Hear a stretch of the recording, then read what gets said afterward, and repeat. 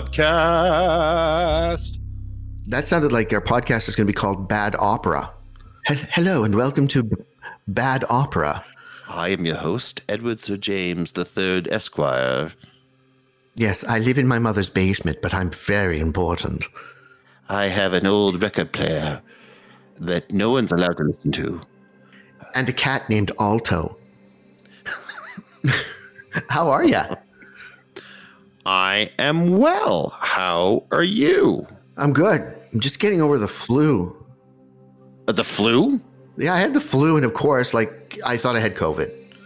I was just, right. I was just ready for them to wheel the respirator in. I was terrified. I say the flu because I know that you were ill and that we had to delay this recording by 2 days. We did because you weren't feeling well, but I didn't realize that you actually think it was the flu. I think I had something. Well, I didn't have the fever, but I was bone tired and I had the worst headache and I just slept for 2 days. Yeah, but you're also working on like 17 different projects right now. But I was actually feeling really ill. And you know what happened was I slept so much that I made myself sicker because I got a really bad crick in my neck. Like I get neck pain if I sleep too long. Yeah. And, oh my God. Well, especially if you're in a deep sleep, that can happen. It was just a big cauldron of awful, but I'm coming out of it now. So you feel better? Yeah, and it's hot out. So it's not helping. I'm not regretting the heat. I'm enjoying the heat. Me neither. Because it's going to be darn cold here up in Canada very soon. It's funny because I have a lot of friends. Bonnie's one of them actually, who really love this time of year, and I love autumn too. But all I see when I see autumn is the end of summer, and I see no more fresh food. Like no more locally grown food. Mm-hmm. I see sundown at 5. Mm-hmm. I see no more gardens to look at when I go out for walks. And I just see cold and flu season and just waiting. I'll say this. In my mind's eye, I love the idea of the fall. Yes, I do think so. Where we are recording from is Ottawa, Canada, the capital of Canada. And we are blessed with being surrounded by nature. We're a large sort of city, mid-sized city. We're just over 1 million people, but we are nestled on the majestic banks of the Ottawa River, which flows almost, I don't know if you know this, Riley, the Ottawa River, its origin is like way up north in northern Quebec. I didn't know that.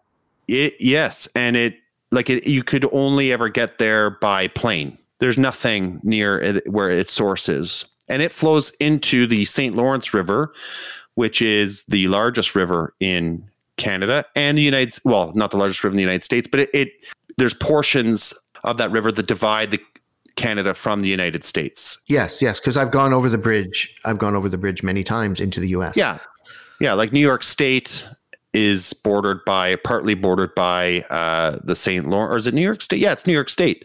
And then eventually it's the Great Lakes and things like that. But anyway, so Ottawa's great because it's got the river, and then it has this vast provincial and federal parks. We have the Gatineau Park. And if you ever are looking to sort of get that Canadian experience in the fall where all the trees start to turn, you get vibrant reds and yellows and oranges, it's to go there for a walk. I do love those days where it's sunny and it's cold. Like it's like 5 degrees Celsius. So you're not like in a winter gear, but you're dressed warmly and there's this crisp smell in the air especially if you're out like in nature. But I have that sort of picture, and there's like smoke coming from chimneys, and I think of Thanksgiving and all that. It's Ray Bradbury weather. It's Something Wicked This Way Comes. It's the October people. It's that time of year. But the reality is what ends up normally happening is that it's raining a lot. Yes. And it is dark and you're exhausted and I'm usually very busy in the fall with my work. And me too. And you don't get to do those things as much anymore. But you know what I find that the bitch about living in Ottawa is? I always have a really fabulous fall coat that I can't wait to wear. But the way Ottawa weather is, you get to wear it for 3 days. Yeah, exactly. And then you're in your -0, whatever, winter coat. Because I find the seasons change very rapidly here. I come from outside Boston. I come from Concord, Massachusetts, and there autumn is a long drawn out process. It's a beautiful exhalation of breath. It's not like here where someone flips a switch. I feel like with climate change that has become more, the season changes have become more abrupt. Yeah, it drives me nuts. But you know what we got to do? I'm going to make a vow to my listeners for October, for the month of October, which I consider Halloween month. It's the paramount month of autumn for me. I'm going to bring you some like nice autumn tales, some tales that suit that time of year. That's a good idea. So tonight I'm going to call an audible. Are you all right with that? What? I'm calling an audible. I was going to talk about my desk drawer, and I've decided to forego it.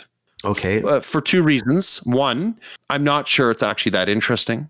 And two, it's right next to me right now, and I'm terrified of it. So I'm going to give it the space that it needs. What did you say? Calling an audible?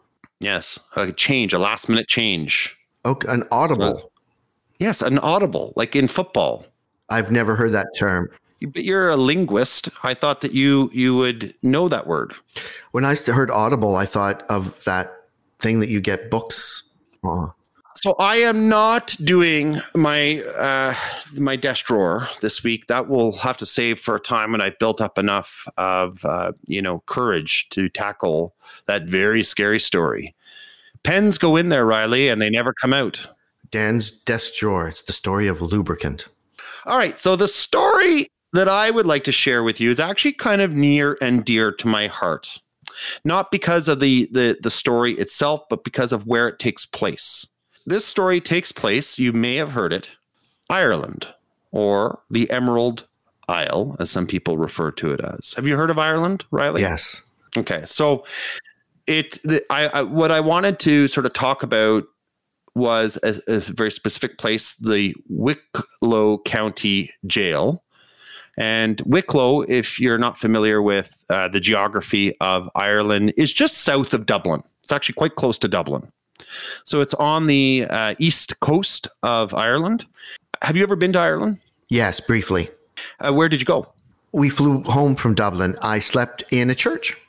Oh. We were hitchhiking. We were flying home from Dublin, and we got caught in a really bad rainstorm. And there was a country church in the middle of nowhere, and we were like, "Please let the door be open. Please let it." And it was. Oh wow! The storm was torrential, and it lasted all the way until the next day. And we slept in the church. Cool. And then you left to go home the next day. And we left a note. Cool. So I have a history with Ireland in that my grandmother is Irish.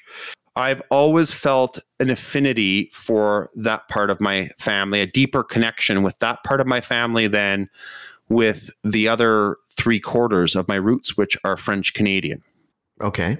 My father's side of the family is Acadian and Quebecois. And my mother's father is, what are you doing? Oh, you're turning on a light. Okay. I turned on the light. And my mother's side of the, actually, this is a quick, interesting aside that I just discovered. My mother's father is a Lebrun, which translates to the brown. That family came to Canada in the 1760s. He was a French regular, a soldier, and he fought in a very famous Canadian battle that greatly shaped North America, called the Plains of Abraham. Of course, the Plains of Abraham. Right. Fought just outside of Quebec City. And that war essentially decided the fate of North America. The French lost at the Plains of Abraham. The English won and basically dominated most of what we now know as the United States and Canada, or at least the eastern parts of it. So he was at that battle and survived. And the English had a policy, I guess, that if you were willing to lay down your arms and write, sign an oath that you wouldn't take those arms back up against them, that you could stay. And he'd fallen in love with a girl in Quebec City, and here I am. 12. So he is 12 grandfathers removed. But all of that to say, the side of the family that I'm most partial to, that I have a deeper affinity for the culture. And I don't know why. Maybe it's because that I had a lot of cousins on that side and they were very Irish, and it's very recent. The Irish side of my family has only been in Canada for just over 100 years. When I went to Ireland for the first time, I've gone twice now. The first time we landed in Dublin, and I had the strangest, oddest feeling as soon as the plane's wheels touched the tarmac of being home. And I mean that in the deepest sense. I was home. And what made it that much more beautiful, my girlfriend at the time, who is now my beautiful wife, was with me, and she is Irish. Like, she's full blown, like, she still has family there. Felt the exact same thing. And we didn't talk about this till later, but there was a spiritual moment. I was in the home of my ancestors. Oh my God. So I'm getting choked up a little bit as I'm saying this to you. It's very strange. So Ireland is a very special place. Its history is something that I think is important. And I've read a lot about as a young man. So this story it's creepy and it's neat and it's interesting, but it also allows me to sort of talk about something that I care a lot about, which is the Irish people and their history.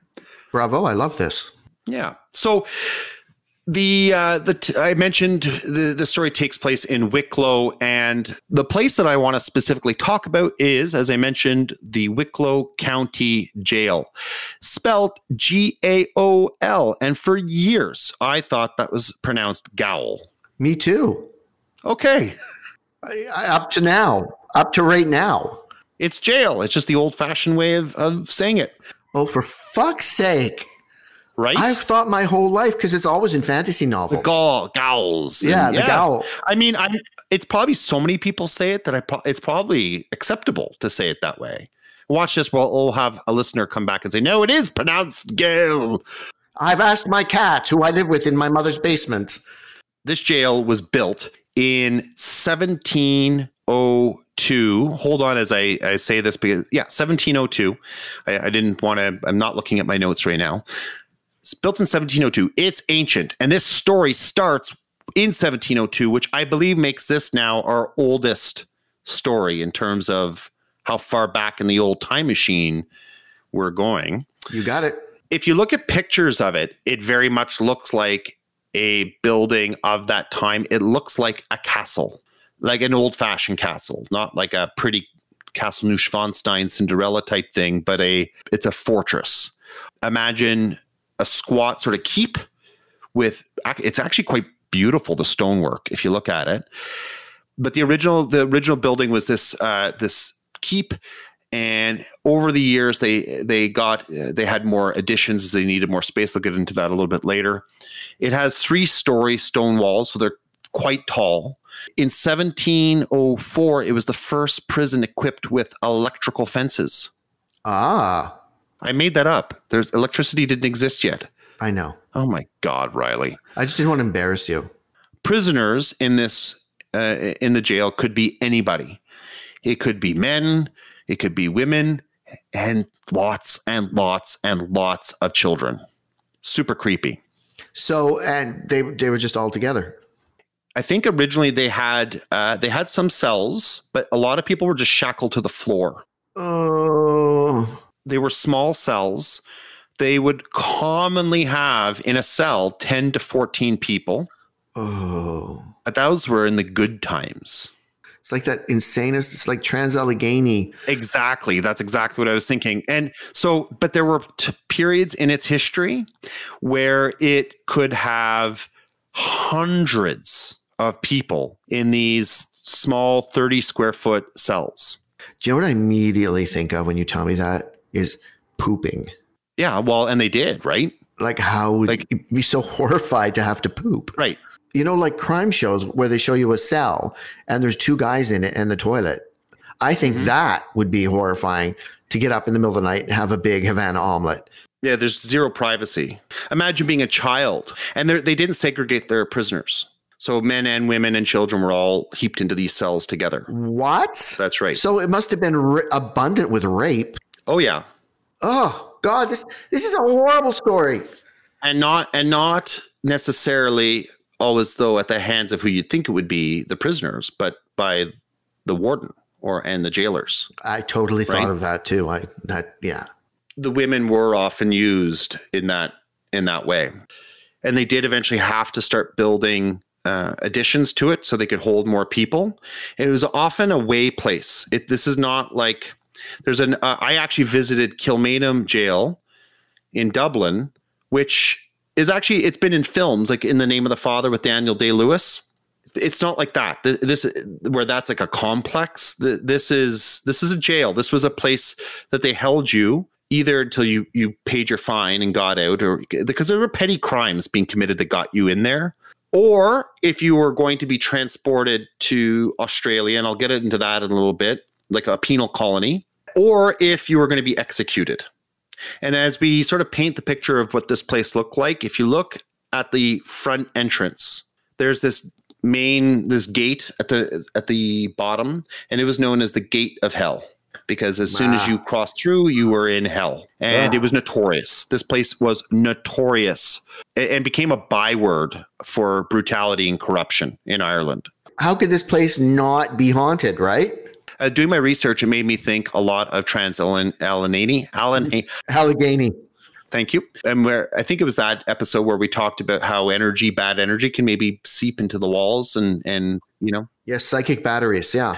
So imagine that the Gate of Hell, but directly above it, that's where the gallows were. Like you could look up as you're going in, knowing that that's maybe the way you're going to be coming out of there is through that door on the end of a rope. Bah.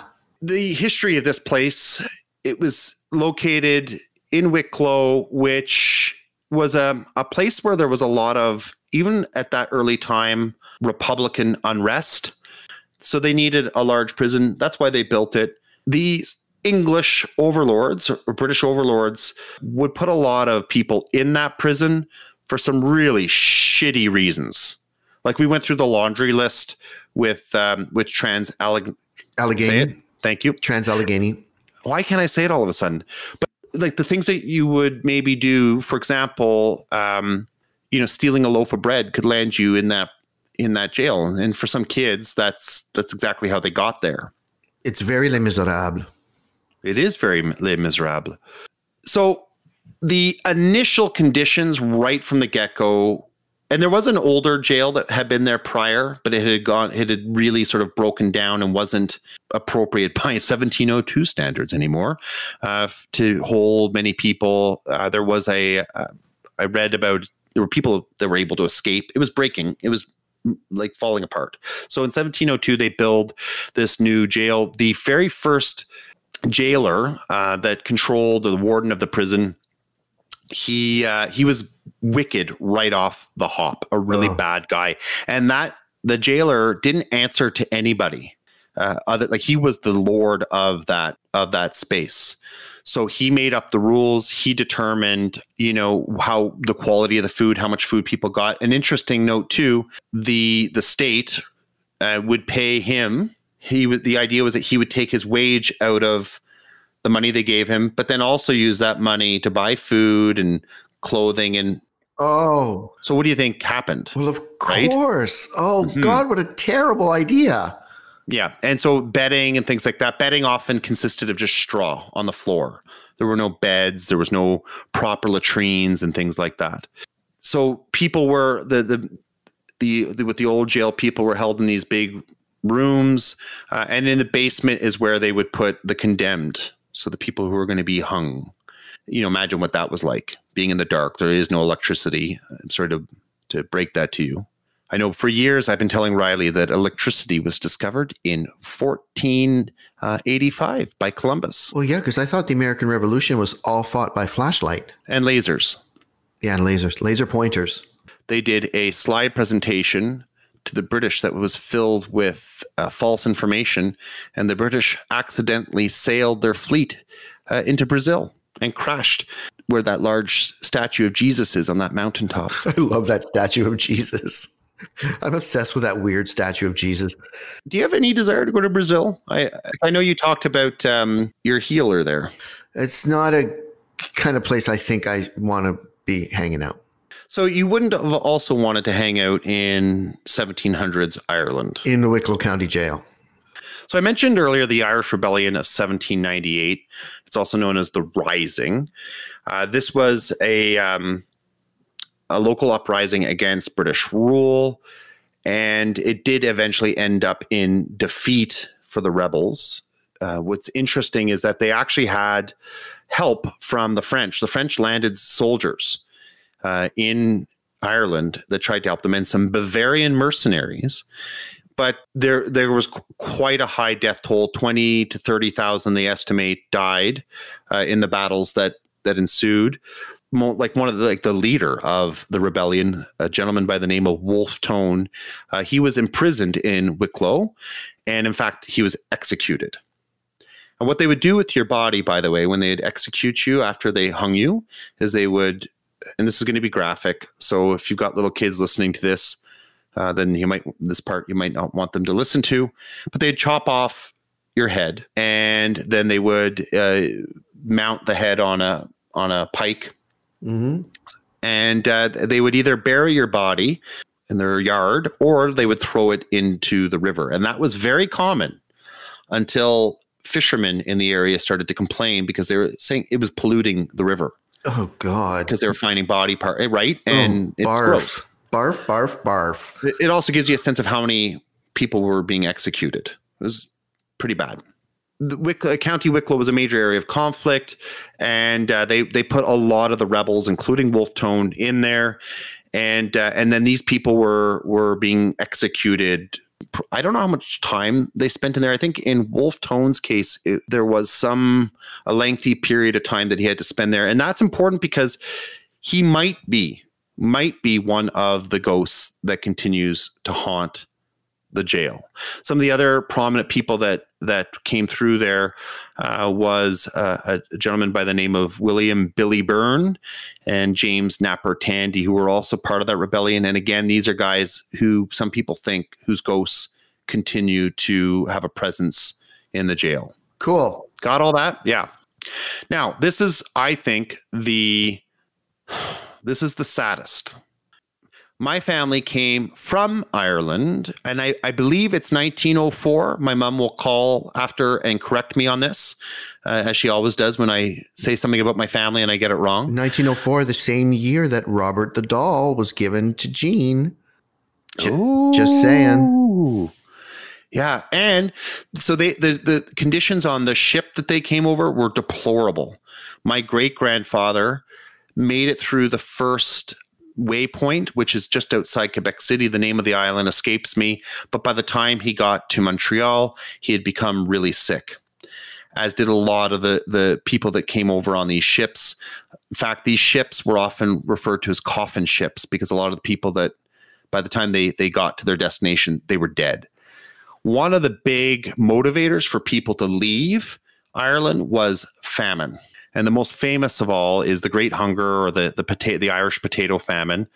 That one specifically lasted between 1845 to 1849. And the most severely affected areas in Ireland were in the west and south.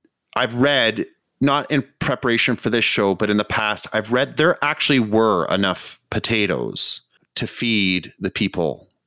But those potatoes were reserved for British soldiers and sent abroad and to feed garrisons and things like that. There was a potato blight going on at that time, but there were enough good potatoes still to feed the people. But instead of feeding the people, instead of taking care of their people, they let them starve or shipped them, to all points of the planet. So it was it's those Irish speakers that were most heavily hit. Get this. During the famine, about 1 million people died, and another million, and this is 1850s, immigrated, which dropped and this is in a 4-year period, dropped the population but somewhere between 20 and 25%. Holy shit. And I'm from Boston, right? I'm from Boston area and New York City, and that's probably where they got the majority of their heavy Irish communities, right? Because New York and Boston, I mean, of anywhere in the States, have massive Irish populations, and it has to be from that period. Ottawa here has a very heavy Irish population, and most of them came in the mid 1800s. I think I mentioned to you maybe before we started recording that this was going to be a lot of history, but I hope you bear with me here because it's a lot of history, but I'm with you. Yeah, and it's sort of setting the table a little bit for the eerie part that's to come. So the conditions in the jail at that time were horrific. At the height of the famine in 1848, as many as 780 people were cramped into the jail's 77 cells. God. There's nowhere to move, right? This is something right out of Dante's Inferno. It's that bad. And a lot of people, if they're not hung, they're dying. They're dying of disease. They're dying of exposure. They're dying of hunger. I would die from holding my poo. Oh, Riley. That's all I can think of when I think of situations like that is, oh my God, how do you poo? You can die from that. It gets compacted and you can have a rupture. I know when I was in the hospital, when I was in my 20s, the guy next to me had a bowel obstruction and he died. He died in the middle of the night. Yeah, you have septic shock. And you know, it's so interesting when someone... That's terrible. I didn't know this story. When someone dies in the hospital, they very quietly just whisk them away. Interesting. Like they tried to make as little noise and as little fuss as they could. I was really glad, honestly. I know it sounds awful of me and I'll burn in hell, but I was really glad he finally passed because he would just lay there all day and night going, oh my God, poor guy. Oh. It was awful. Well, someone is with Crohn's. I spent at one time 2 weeks in the hospital with bowel issues. I was that guy. I didn't die, obviously, but sure felt like I was going to. And I was like, were you moaning? Oh, yeah. Oh, yeah. I'd moan. I would scream. You visited me. We were pretty lucid when I visited you. Well, I was also very much hopped up on some serious drugs. Right. Like I am now. Yeah. Okay. So the other main reason why people were kept there, I mentioned before about it being a way station, was the penal transportation. So many inmates of the jail who had committed political crimes were often given a sentence of transportation, which meant that they were going to be exiled to Australia. And we think of Australia now as the beautiful beaches and, you know, some of the most gorgeous scenery and climate you can find in the world. But at that time, it was a very inhospitable and dangerous place. And many people didn't survive the journey there. And you know, Australia is the fucking spider and snake capital of the world. Honestly, I would like to go to Australia, but I'll be nervous when I'm there because I hate spiders. In certain parts of Australia, people put things in their shoes when they take them off because you don't want to put your foot into a shoe because there might be a spider in it. Ah! Yeah. Ugh. Yeah. So a lot of the people that were kept in the jail were also people that, and I bring this up because it was extremely common reason to be held in Wicklow was because you were going to be transported. Really petty crimes could get you booted out. It was just an easy way for the overlords of the time to deal with a problem, was just to, but it wasn't executable, was to just get rid of them and send them away. But I guess in the end of the day, it turned out great look how wonderful of a place Australia is now. So the other one last thing I want to mention before I get into the sort of eerie part of this jail is the children of Wicklow. So some of these kids could be put in jail for stealing a loaf of bread because they were hungry. And in some cases, they never left. Like a lot of these children died in the jail. And I know that they had a different sort of impression of children back then and their view of childhood and kind of more viewed as little adults, but still. Well, especially in the British Isles. I find that era in the British Isles, they had a very specific view of what childhood was like. Yeah. Yeah. The youngest recorded child in the jail was a little boy named Thomas Pitt, and he was 8 years old, and he was imprisoned and whipped for stealing 2 shillings from a woman's purse. Nah. Imagine doing that to an 8. My daughter's 9. That's little. It's little. You're a little person. So the children they did not show them any mercy. In fact, in many cases, they treated them more harshly and almost like playthings compared to the adults. One of the torture devices they had in this place was something called the treadmill. And there's a picture of it. It's this giant, almost looks like a water wheel, but longer. So they would put you on the treadmill and you had to keep up.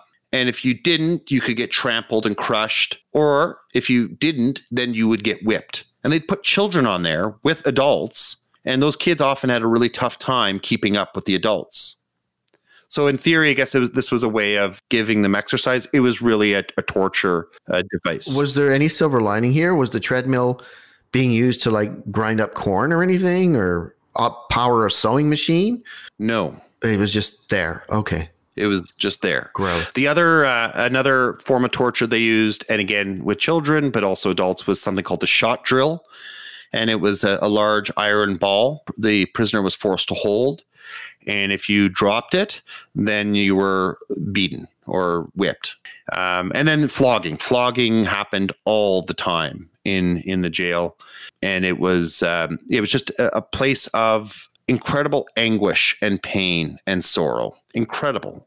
Have you ever been to the jail here in Ottawa, the old jail? No, but you talked about it. You talked about it in Trans-Allegheny, I think.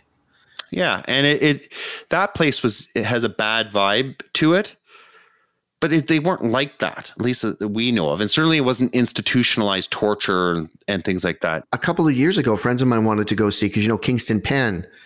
There's for people who aren't familiar with this area in Canada, there's a city called Kingston, and it had a very large, notorious penitentiary there. Well, it's probably the most famous prison in Canada. Yeah, and you could go on tours of it, and I just don't know if I want to do that.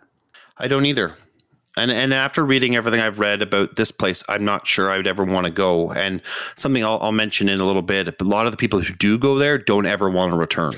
And I'm not averse to going to Kingston Penitentiary because I think that there's psychic phenomena there. I just don't want to see that. It's kind of like the same way I feel about war movies. A lot of my friends love movies like 1917 and everything, and I like them too, but I also I'm not that interested in the darker side of our character. I'm interested in the things that we do that make the world brilliant and bright rather than a cruel and gross place. And like a lot of people say to me, well, it was exactly like what war was like. Well, I don't want to know that. Right. I really have no interest in knowing that. Which is why you are always asking to go to Legoland. Oh, I'd go to Legoland. I just did a Lego van. It was amazing. Oh, there we go. I love Lego. So this prison had a series of extensions, as I mentioned earlier, in the mid-1800s. Eventually, in 1900, it's closed down. It's briefly reopened after the Easter Rebellion and then the Irish War of Independence and Civil War. The last prisoners left in 1924.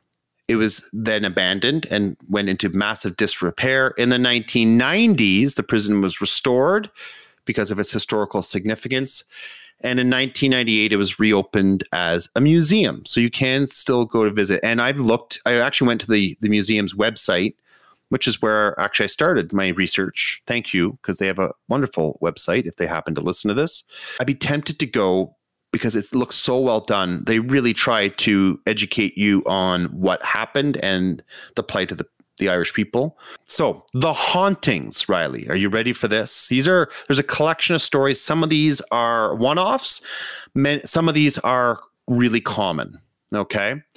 Over the years, the jail, since it's reopened, has earned a reputation of being very haunted, and no big surprise there. In 2018, the jail was featured in World's Largest Ghost Hunt, and the property also appeared in Sci-Fi Channel's Ghost Hunters International. And both those shows, I know how you feel about them. I know exactly what kind of shows those are. But they both said it's one of the most haunted locations in the world. Of course they did. Yeah. The events I'm going to list, some of them are from staff, some of them are from these shows, and I'll sort of mention some of these are common experiences. So one of the most common ones is a cold, eerie, and green mist floating around the main floor cells. Many people have seen this. Ooh, I like this. Mist. A green mist, no less. A green mist. Another one is, and this is a common one, a man is seen walking from cell 19 to the end of the walkway. And some people have commented that he typically holds his hands behind his back. And he'll sort of go back and forth along the platform back to his cell. So if you were to look at the main hub of the prison, it's kind of like what you would picture, where there's a big common area with cells in the wall, and then another deck, and then another deck. Cell 13 apparently makes people feel extremely uncomfortable and apprehensive. Another one, and this is a common one and an interesting one. One of the ghosts that many people claim to see is a woman in her late 20s, dressed completely in black. And she will walk in and out of cell 22 on the first floor. And some people postulate that perhaps it is Matron Mary Morris, who was the matron of the prison in the 19th century. And what's interesting about her is that she was married to the jailer, like Mr. Morris, and she actually tried to perform. Why are you laughing? I can't remember his first name. I know, so you were like, Mr. Morris. Mr. Morris, yeah. She actually believed in prison reform. They were there at the time when the jail went through some expansions, and she really believed in trying to educate the women that she worked with and taught them reading, writing, and arithmetic. There's some theories out there that perhaps her spirit is still there acting as a matron to these other spirits. Oh, I'm glad she was nice. I thought it was going to turn out that she was awful. I was too when I first read about her, and she didn't die there. So it's possible it's not her if this ghost is actually walking the prison floor, but it could be. Some people think that maybe just the way she was dressed and things like that it was maybe Mary Morris. In the museum, there is a replica of one of the transportation ships, and people have seen some weird things connected with that. One of the things that people will see is shadows crawling along the lower decks. And when I read that, it made me think of Ghost, when those shadowy creatures come and take away the evil people. What's Ghost? What, that movie? With Demi Moore and Patrick Swayze. Oh, Ghost. stupid movie.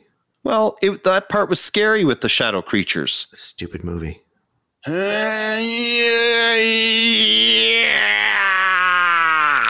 That's the noise they made. That was awful. That's spooky, right? Anyway, I think it's those creatures. The other thing people hear is the sound of children crying on the upper decks. This is a common one. Oh. And I'm going to be honest with everybody. I've read this from a few different sources. I think they mean the upper decks of the ship, but it could also mean the upper decks, like the upper walkways. So if someone again from Wicklow knows and wants to school me, then please feel free to do that. How big is the replica of the ship? Well, it's not like the whole ship. It's like a cutaway of the ship. Okay, right. Yeah, life size, but cutaway, sort of. At least one medium has entered the jail and claimed to have made contact with Erskine Childers. And he was a London-born author and avid sailor, but also a firm believer in Ireland as a free nation. And Childers used his yacht, the Asgard. I love this. He's like a 1700 superhero. He used his ship to smuggle guns into the east coast of Ireland. He was arrested. And sorry, not 1700s. He's 20th century. He was convicted and executed by firing squad at the jail in 1922. Oh. Yeah, so this medium claims to have made contact with him. Over the last 10 years, tourists and jail staff have been baffled. And this is a very common one, and apparently one that staff and a huge number of visitors have seen. But there's an appearance of a young boy in the prison's schoolroom. So with some of the reforms they had a room where people could go and learn. He appears often. He'll just sort of stand there. No one knows exactly who he is, and that's not a big surprise because there was a lot of children that went through there. I'm thinking of that young girl that apparently haunts Trans-Allegheny Lily. So I think of that story, but no one knows who he is. Mary Comerford, who works there as a guide, is no longer surprised when visitors approach her telling her that they've seen this boy because she says he's that common. People see him all the time. She's quoted as saying, "It's always in the same places. I feel him there most of the time. Not long ago, a young boy from an American family stood behind me to take a photograph, and a red silhouette of the boy appeared in the shot." Oh, I love ghost photography. A man is also another one. A man is seen walking in front of the bars to the holding cell. This is an interesting one and a common one. Strange smells come from cell 5. Some people say the smells are of roses, but most say it's just a really, really, really bad smell, like the smell of death. Because they were traumatized because they couldn't poo. Well, it's ghost poo. It's ghost poo. Mary Comerford, who I just mentioned, tells how a young staffer was standing behind the gates of hell. So that's the entrance that I mentioned before. That used to be the entrance to the jail. It's no longer. They've moved it inside now. I'm assuming they have more a modern door or something. But he was standing by, and he got pushed really hard from behind, and there was no one there. And this has happened apparently several times. You're going to like this one.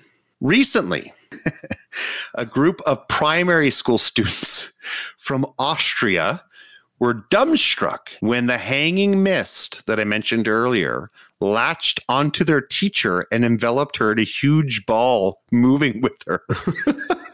You know, I'm picturing little kids from Austria in their little suit coats and little ties. Oh no! What's happening to Mrs. Fastenford? I must have chocolate.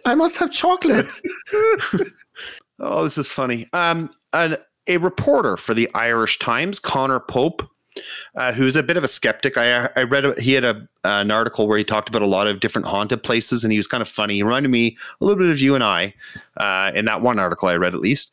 And he's quoted as saying, on one occasion, and he's talking about being in Wicklow. On one occasion, a mystic held a seance and sought out prisoners to talk to. All I remember is a table shaking violently as a ghost called Willie tried to get in touch with us. Harder, Willie, harder, push it harder. You've got to be kidding. Harder, Willie, harder. Push it harder. Yeah. On another occasion, this one is interesting. On another occasion, an elderly woman passed out in cell 12, which tells the story of the Wicklow rebel Billy Byrne, who I mentioned earlier. The fainting lady refused to continue the tour.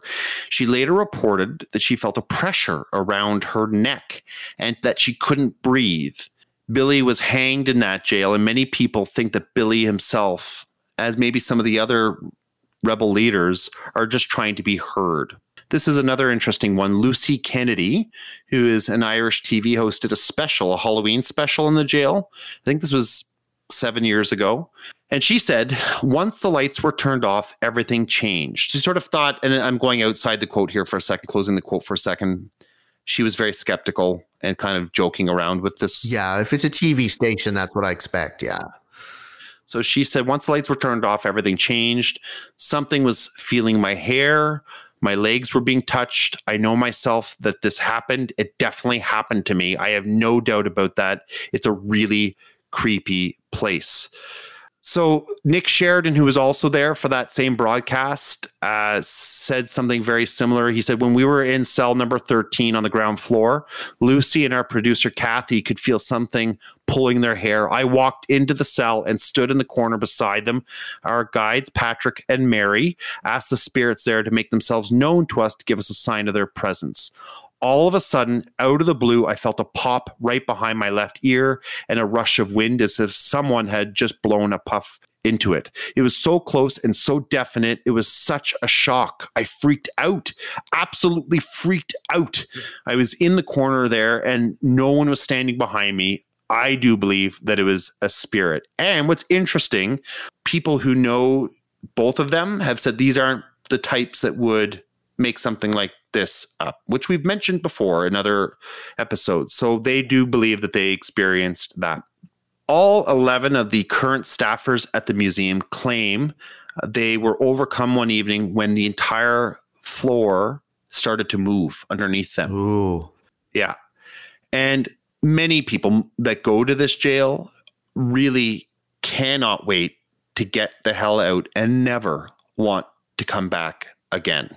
I read a great blog, and I'm going to finish with this. Okay.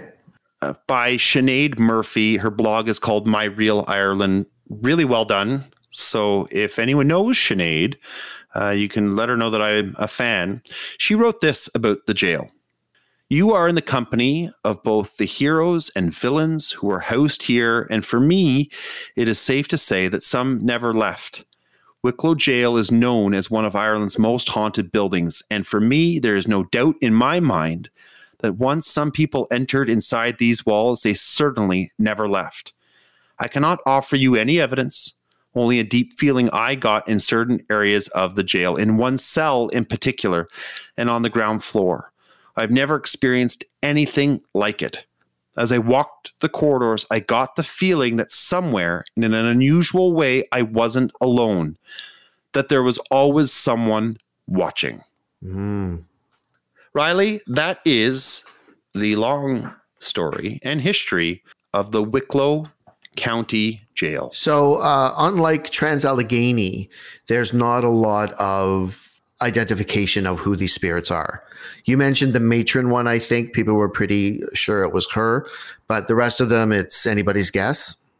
The only, either Matron Mary Morris or the some of those rebel leaders from the different rebellions that occurred. Look, folks, like I know some people listen really, really, really believe. I want to believe. I've never had a supernatural experience. I've spent lots of time in our jail that's supposed to be very haunted. I wanted to experience it. I didn't. That being said, I'm not saying they don't exist. Nor do I. I've had moments in my life where things have happened that are a bit odd and not explained and weird. And but I still find them interesting. I will say this, that place, I talked a lot about the numbers of people and the stupid, shitty things that could land you in there and basically be a life sentence because you were trying to survive. Perhaps the reason why there's not an identifiable ghost is that there's just too many people that went through there. I'm not even sure if they have a proper documentation of who went in, why they went in, and how long they stayed. Yeah. It was extremely corrupt. It was very broken. And perhaps that's why we just don't know. Yeah, I'm sure.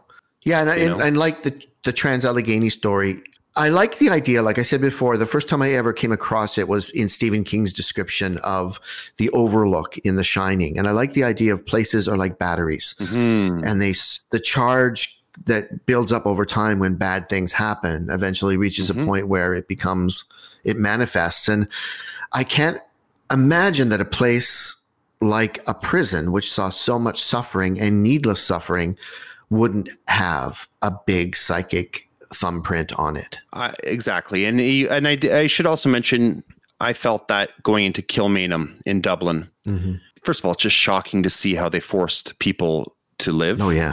But there's a vibe there. There's a very sad energy, and so whether or not these ghosts exist, I think this is an important piece of history. This is the Irish people's history, but it's also a history that seems to get replayed over and over and over to many different people of all walks of life and creeds. And it's something that hopefully one day we learn not to continue to repeat.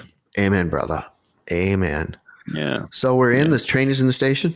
Oh, I guess the journey is over. So the train is safely housed in the station once again. What happens to the train, though, when it's housed? They clean it. Who? People who work at night. Okay, so that was a great story.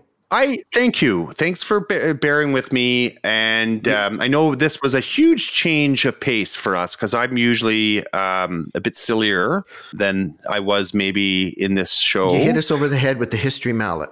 Well, I tried not to. You did, and it's okay. It's okay. Sometimes you need to understand the history of something to understand its significance. Context is everything.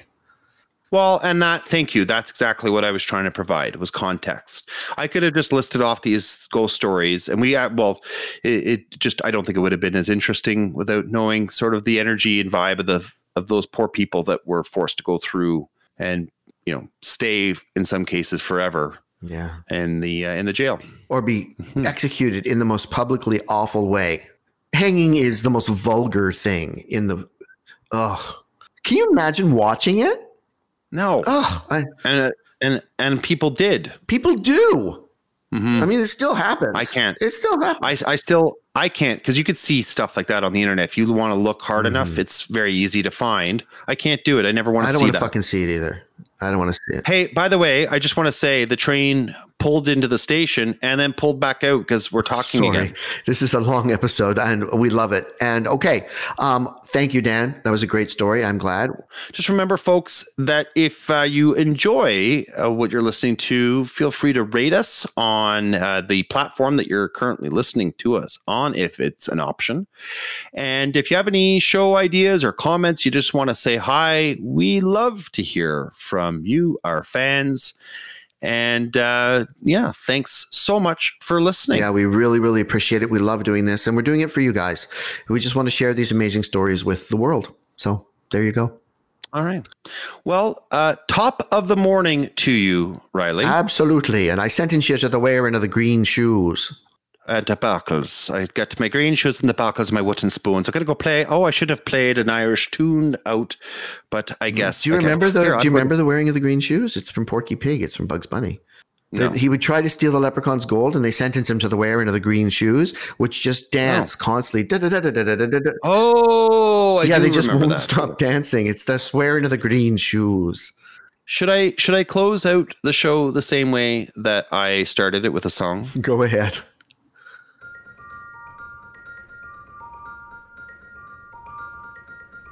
In Dublin's fair city, where the girls are so pretty, I first laid me eyes on sweet Molly Malone.